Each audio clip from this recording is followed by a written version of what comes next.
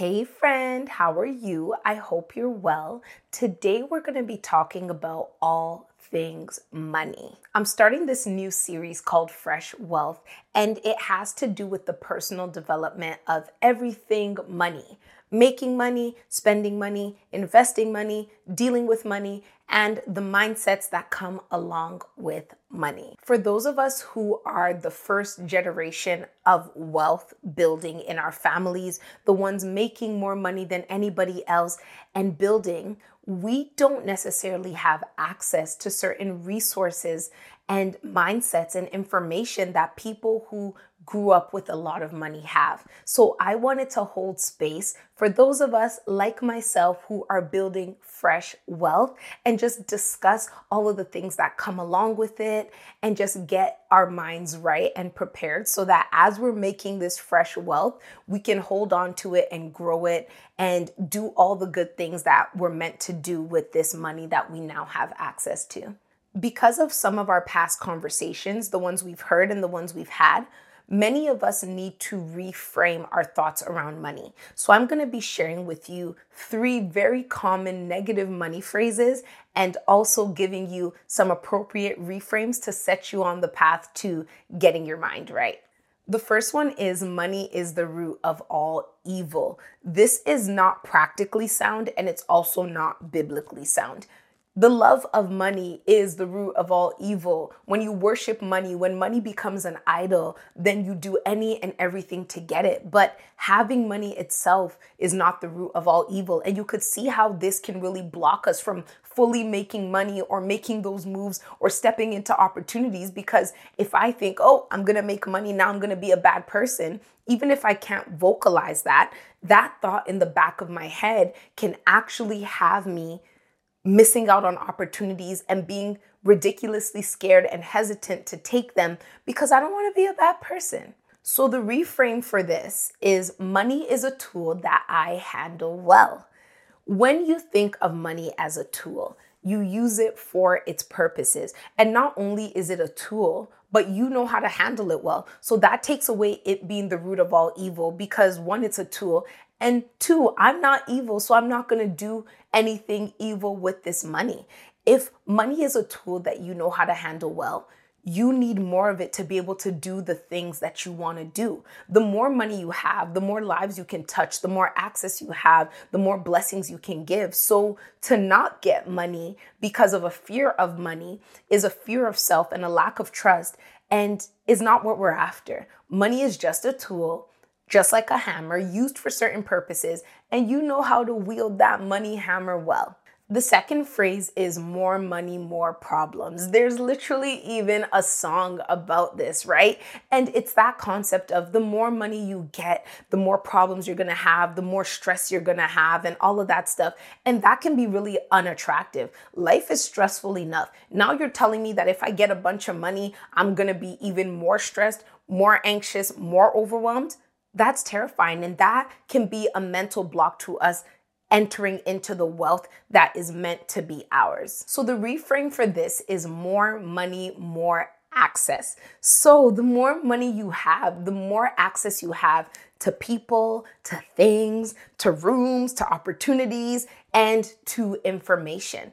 The less money you have, and the more money seems scarce, the more it primes you to just kind of take whatever it is that is available to you. Whereas if you have money and that's not one of your concerns, it gives you this level of calm and patience as you discern and decide the things that you want to do and how you want to do them. Of course, with life, with resources, with anything, there is stress. I'm not denying the fact that more money can bring different types of stress, but I don't think it's so horrible that you should just run away from it because of that phrase, more money, more problems. No, more money, more access to knowledge as well, right? If I'm getting money for the first time and I have a lot of it and I don't know what to do to it, I can now access people who do know what to do with it.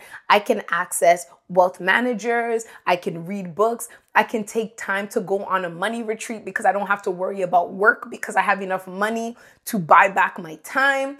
More money, more access. That's just what it is. And the final one is people are going to use me for my money. You will not believe the amount of times I have heard this. I have even heard some of my male friends say that if I make $1 million before I get a wife, I'm never going to get married because any woman who I meet is going to be using me for my money. And I'm like, sir, no. That's just not how it works, you know? And this thought of being used and abused and taken advantage of because of your money can make it also very scary to get money, because who wants to get used? Who wants to be abused? And who wants to be taken advantage of because of this blessing in their life? But this is a lie. So I'm just going to give you the reframe right away. I am always a good judge of character, period. That's just what it is. That doesn't even have anything to do with money, because that's the root of who you are. If I've got 10 cents in the bank, if I've got $10 million in the bank, my discernment holds, because my discernment is not paid for or validated based on the amount of money I have or not. So when you get to a place where you trust yourself, where you trust that you're a good judge of character, when you can see whether or not people's motives are true to you, and if you find out that they're not, you have the confidence and the quickness to act according to this new information, people using you for money doesn't become a concern, because are people using you for all the other resources you have right now? No. So when you get that money, they're not going to be able to use you, because your sense still holds no matter what the bank account says. I'd love to hear in the comments, what are some common negative money phrases that you've heard? And maybe we can all work together and figure out some reframes for you as well on those. And while you're thinking of those and writing them out, I also want to share with you some money affirmations, some little phrases that I say often that have really helped me prime my mind and prepare it for the millions that I'm going to be holding in my bank accounts, in various properties, and in various investments. The first one is, there is more where that came from. Every time I tap my card, every time I make a big purchase and my body starts to wiggle a little when it's the most expensive thing I've ever bought, or I'm about to invest in something that is typically a hole for me, the first thing I say is, there's more where that came from. Like, this ain't nothing. Yeah, that looks like a lot, but the account is still full. Like, we don't even feel it. It's like, you know, when you have a bag of rice and you pull out 3 grains, yes, something was removed, but in the grand scheme of the mass, it's not felt. So that's how you need to feel about your money. When you're spending your money wisely on things that you need for yourself, for your family, for your business, and you tap that card and you put in those details and hit submit, say to yourself, as soon as that panic comes, if that panic comes, there's more where that came from. Another one is, my money moves. This is something I started saying as a joke. There was a time where I was on the phone with my aunt and we were discussing something, and I asked her to get me something. She said, okay, send me the money. And here in Canada, we have e-transfer, which is when you attach your email to your bank account. So as soon as you put that person's email into your online banking information, it'll automatically send the money to their account, similar to PayPal and Cash App. So while we were on the phone, I said, okay, Auntie, I'll send it to you. So I send it to her. We get off the phone and immediately she calls me back. And she's like, Tokes, I already got an email that the money's here. And I'm like, yeah, my money moves.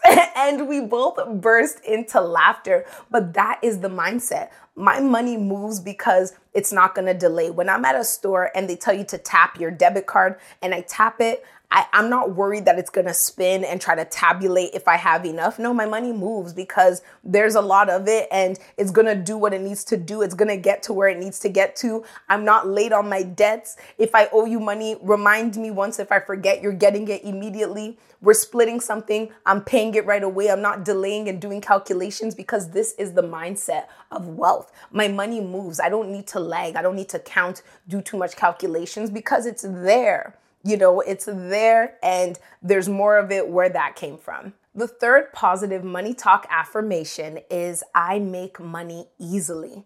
And this is such an important one. When we think of money as a finite resource that we're scraping to the top to get our little piece of crumbs from the rich, or competing with everyone around us because there's not enough, that messes with your mind and your ability to really lean into wealth. But when you're thinking in an abundance mindset, that you make money easily so that when you spend it, there's more where that came from. It gives you this sense of calm and confidence when you step into rooms, when you are asking and advocating for your price, when you're asking for a raise, or when you're negotiating your salary. You don't do it from a place of fear because you know that you know how to make money, and that money is going to come to you as long as you continue to work and move in excellence. It's going to be the least of your concerns. So when you get your mind to this place, there's a level of boldness that in which you step into the places you're in, because you know that I'm not thirsty, money's not scarce, and I'm going to get mine. So calm down and we're going to be good. And the final positive money talk affirmation is, I am good with money. I think we don't talk about this a lot. Like, it's the stewardship of this gift, right? If you look at yourself and you're like, I'm such a bad spender, I'm so reckless with money, oh, I can't save for the life of me, you're speaking those truths into existence. Like, let's speak things that we want, speak things as though they were, So I'm good with money. I know how to spend it well. I know how to invest it. Money loves me, so it comes to me. And when it comes to me, I do not waste it. I move it to the places I need it to go. And it continues to grow and flourish for me because I am a good steward of money. So I hope that this helps you, and I hope that it eases you and gets you thinking and gets those wheels turning towards that fresh wealth that you're growing and accumulating. I am going to be sharing a lot here. I'm going to be getting candid because I'm going through this journey, and there are some interesting bumps that I never even thought would be bumps on the road. And if I'm going through it, I don't think I'm such an anomaly, that I live in a bubble that no one else is. So I'm going to be sharing it with you. If there's anything in particular that you would want me to cover in this series, please let me know. It's going to be a very long, ongoing series. It's not going to be short term. So whatever ideas you have, any questions you have, let me know in the comments below, and I will be sure to answer them for you. Thank you so much for listening. Don't forget to subscribe, like, and share this with a friend who is your fresh wealth partner, that friend of yours who y'all gonna be rich together driving your G-Wagon. Share it with them. And remember to continue to be kind to yourself, because you're a work in progress, committed to making progress. And I will talk to you soon. Bye.